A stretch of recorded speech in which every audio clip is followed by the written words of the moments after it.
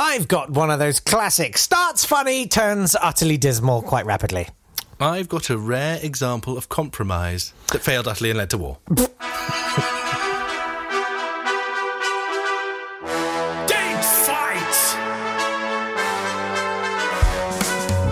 Hello there, welcome to Date Fight. It's the podcast where we take great moments that occurred on this date in history and we pitch them against each other. He's Jake Yap, I'm Nat Tapley, and together we have taken two sleeping bags out of the tent of history and have compared their downfall firmness and entertainment value.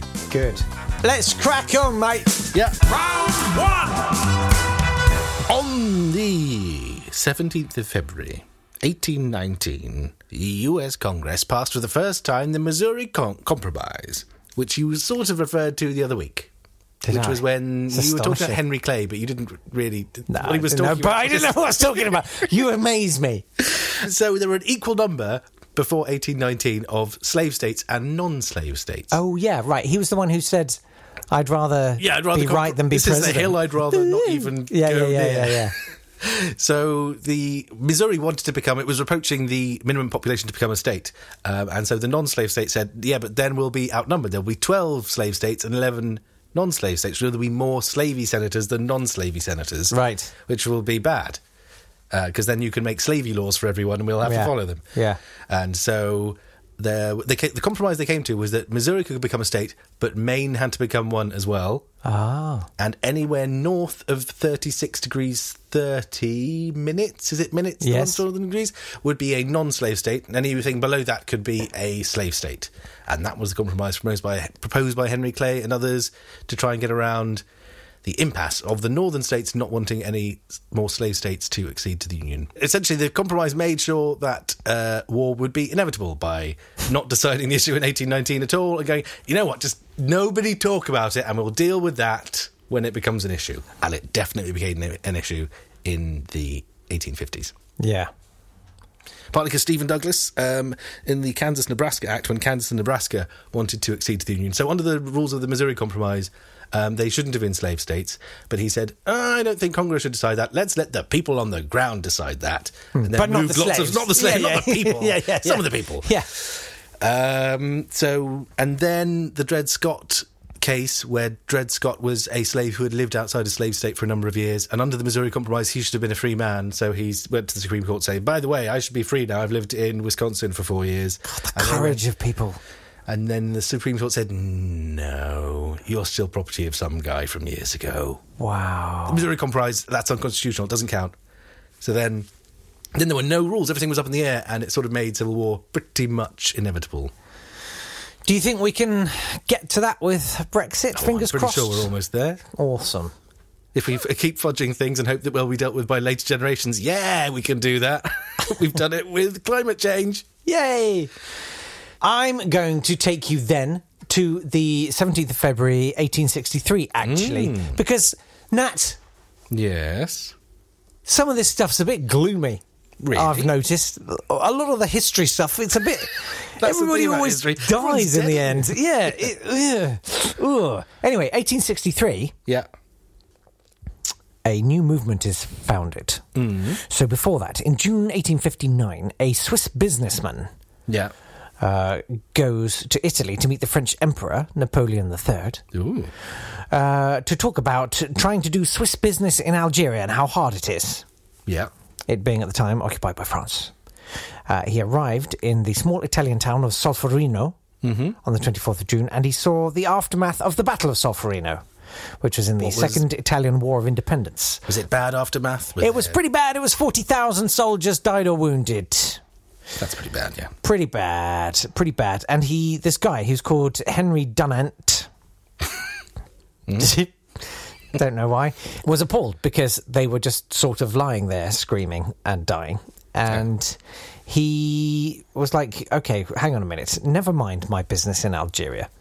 I need to help these people. And so he started caring for the wounded people, and he started recruiting local people, saying, look, you can't just let these people just die like this. We got to go around and stab them really quickly.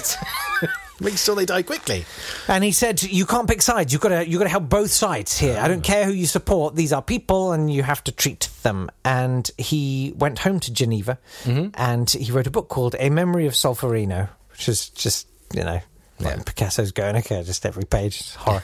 And he published it with his own money, and he sent it to leading political figures, and eventually he started to get people on board with the idea of forming a national and then international voluntary relief organisation to treat people and to guarantee the neutrality of the organisation, and it became the Red Cross. Brilliant. Which was a good thing. Yes, it's a very good thing. And a well-told story. So much so I didn't even laugh at the phrase voluntary relief organisation. Oh. I think it was really good what I did. I think it is. It's the sort of thing it's the sort of thing I'd vote for. Not as good as the birthdays.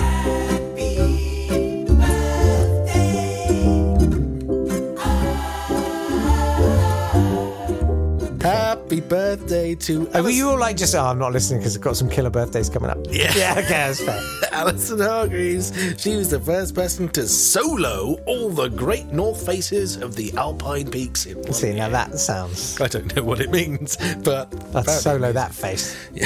She scaled Everest on her own without oxygen or Sherpas, and failed to do the same on K2. Oh, well. Happy birthday to Ruth Rendell, the mystery author who came up with the Inspector Wexford mysteries, which are not as famous as all the other mysteries. But there was a good TV series. There was. I thought... About the same time that Campion was on. I was Campion about 12. Yeah. This is very good. Oh, very good. Yes. Happy birthday to Patricia Rutledge, who was in Keeping Up Appearances, and she's kept up the appearance of having birthdays. Well done. It appears it's your birthday, Patricia. I might not have worked as hard on these as on the others. Happy Death Day to Geronimo. His name means the one who yawns. He was a medicine man of an Apache tribe, and his skull was probably stolen by Prescott Bush, George W. Bush's grandfather.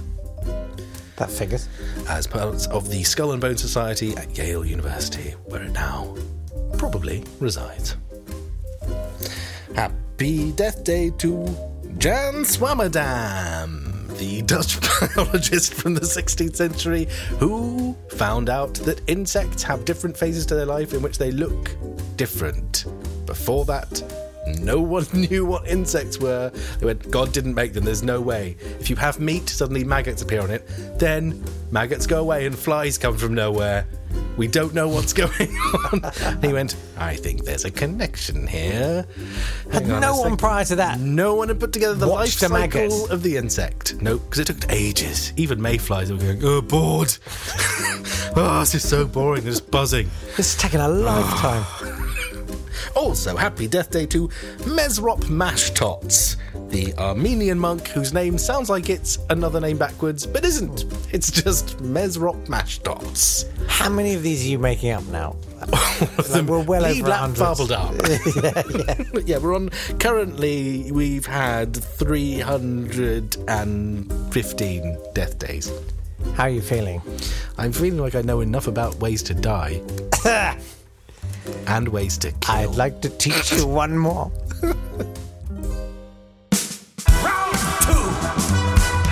I got one of those classic starts funny, turns utterly dismal stories for you then. This is the 17th of February, 1600. Oh, I got the same one. Because classic laughs turning utterly awful. So this is the philosopher Giordano Bruno. Has a stake put through his tongue to... Starts funny. Shut up. Shut up. It's exactly that. It's literally, so he can't complain. If you don't shut up, I don't think you're going to... Yeah, and we all laugh. And then what happens? But he had threatened the judges on his way out of the courtroom. When they sentenced him to death, he made a threatening gesture.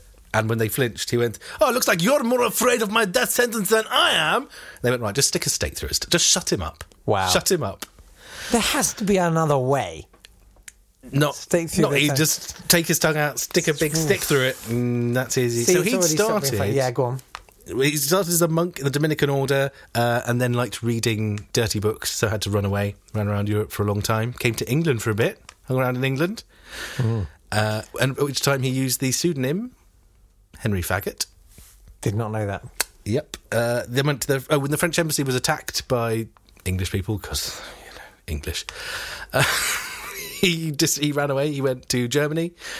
He then applied for the job in Padua of maths professor, which he didn't get. And who got it? Galileo Galilei. Wowzers. So he probably didn't like him much either. Well, he was quite a dude, wasn't he? He was very into the whole Copernican stuff about planets and that planets might foster a life of their own. And he thought that the universe was infinite. He was the first person to say, hang on, maybe there's no end to it. Yes. But they got him on heresy. Yeah.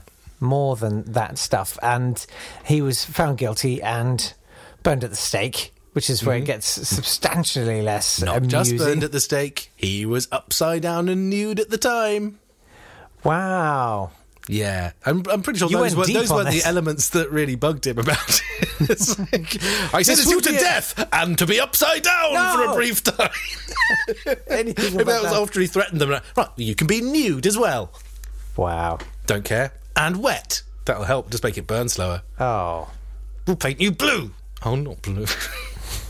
What would upset you, Giordano Bruno? We're going to sing the anthem of your rival football team all the way through. We're going to get Galileo to come and watch in his professor's robes, which he got and you didn't. Pretty brutal. It was funny and then it wasn't funny. Yeah. So much of history is... Yeah. It's all funny up until a point. Until someone dies. Usually the good They person. inevitably do. Because, as we've established, evil people never die. No.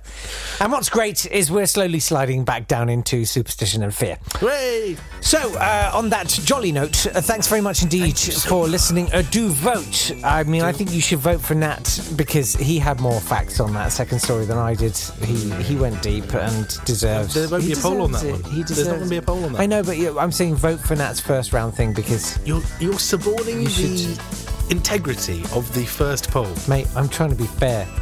I want to be fair. You earned it today. You deserve it. It's yours, mate. Don't tell them what I earned. Mate, it's yours. You earned. About let's not think of what we actually... With that in mind, if you'd like to bump that up a bit, it's patreon.com/datefight. Do that. Also, if you do want to vote, go to facebook.com/datefight or on the Twitter. It's at @date_fight. Yes. See you tomorrow, Patreon. Bye, Bye. kids. Thank you. That's it.